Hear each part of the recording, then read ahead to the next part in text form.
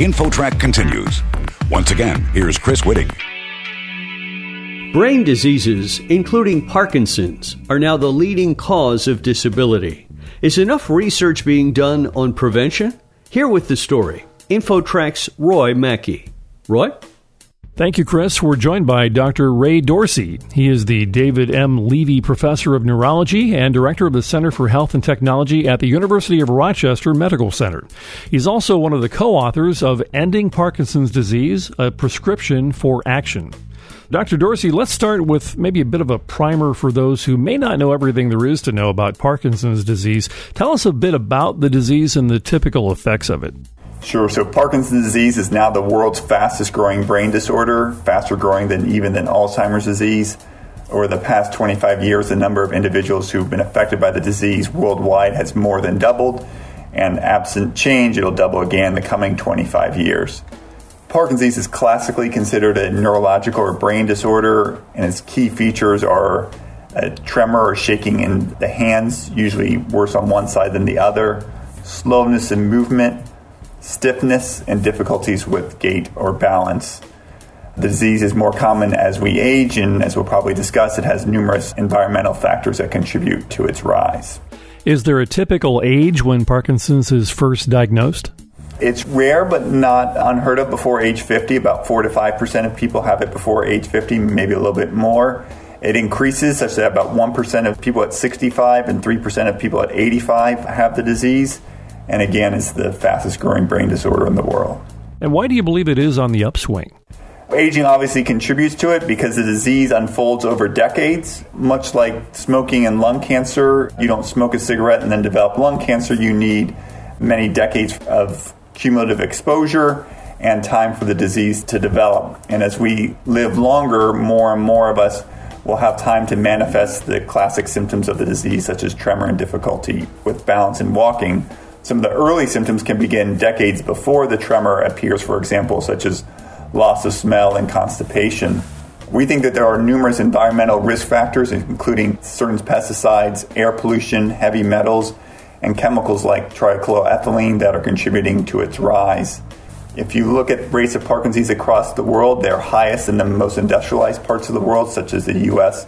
and Western Europe, lowest in the least industrialized parts of the world, like sub-Saharan Africa, and increasing most rapidly in the most rapidly industrializing parts of the world, such as China and India. I understand there is a lot of research going on. Is progress being made? Not sufficient progress is being made. There's research, but insufficient progress. In this century, in the 21st century, we've only had 3 new classes of medications approved for Parkinson's disease, and all of them only treat a subset of individuals with the disease. The most effective medicine for Parkinson's disease is called levodopa, and that was developed 50 years ago, and it doesn't treat the underlying pathology or symptoms of the disease, and it has its own side effects. So we need much more to be done. So why do you think we are not making enough progress in terms of research? Is there not enough money being directed towards it, or are there other factors? Certainly, on the treatment side, there are insufficient resources. So at the same time, the number of Americans with Parkinson's disease has increased 35% in the last decade. NIH funding for Parkinson's disease adjusted for inflation has actually decreased. So we need more resources. We also need better objective measures of the disease so we can tell whether new treatments work in a shorter period of time and with a smaller number of individuals. And I think we need a fundamental reorientation in our research aimed at Parkinson's disease. Much is focused on treatments, and that's important, but we can likely prevent people from ever developing Parkinson's disease, and we need to do much more to do that, both on the research side and on the policy side. And that led us right into my next question. What steps can people take in terms of prevention to slow down these increasing rates of Parkinson's disease?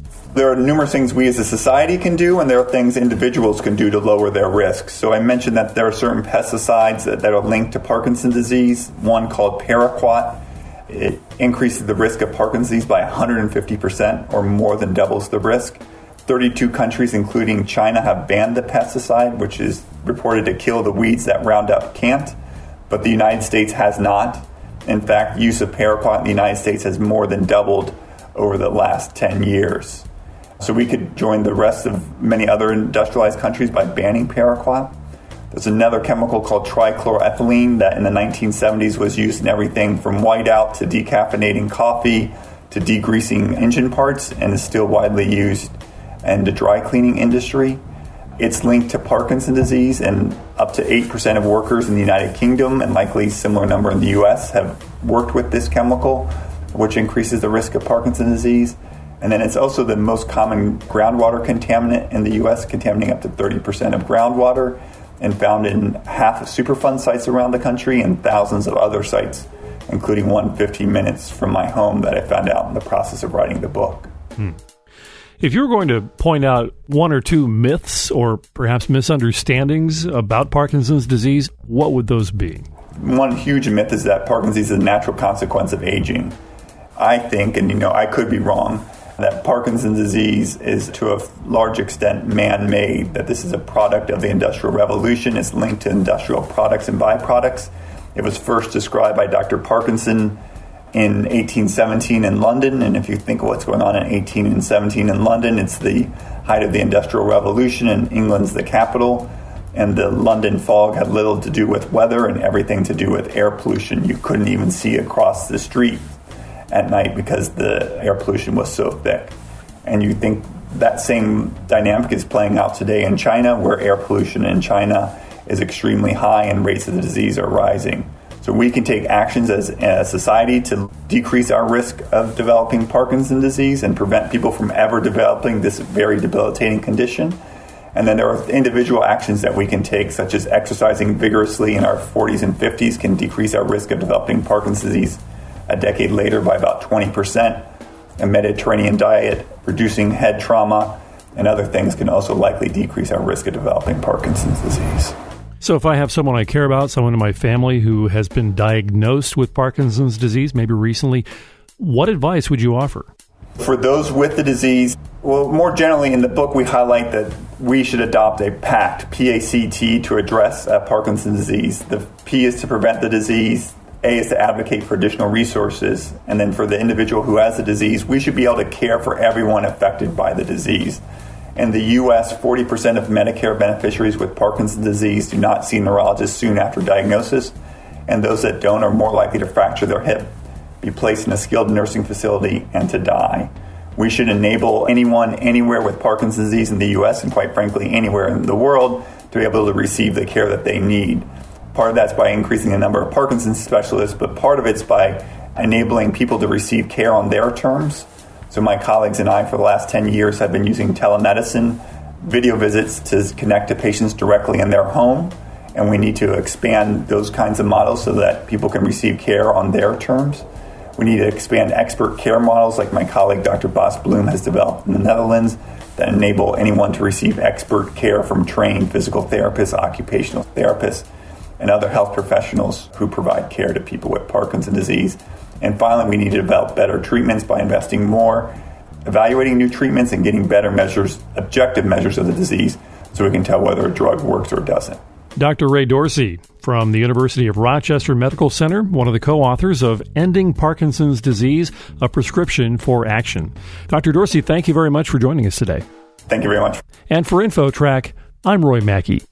You're listening to InfoTrack, a production of Syndication Networks.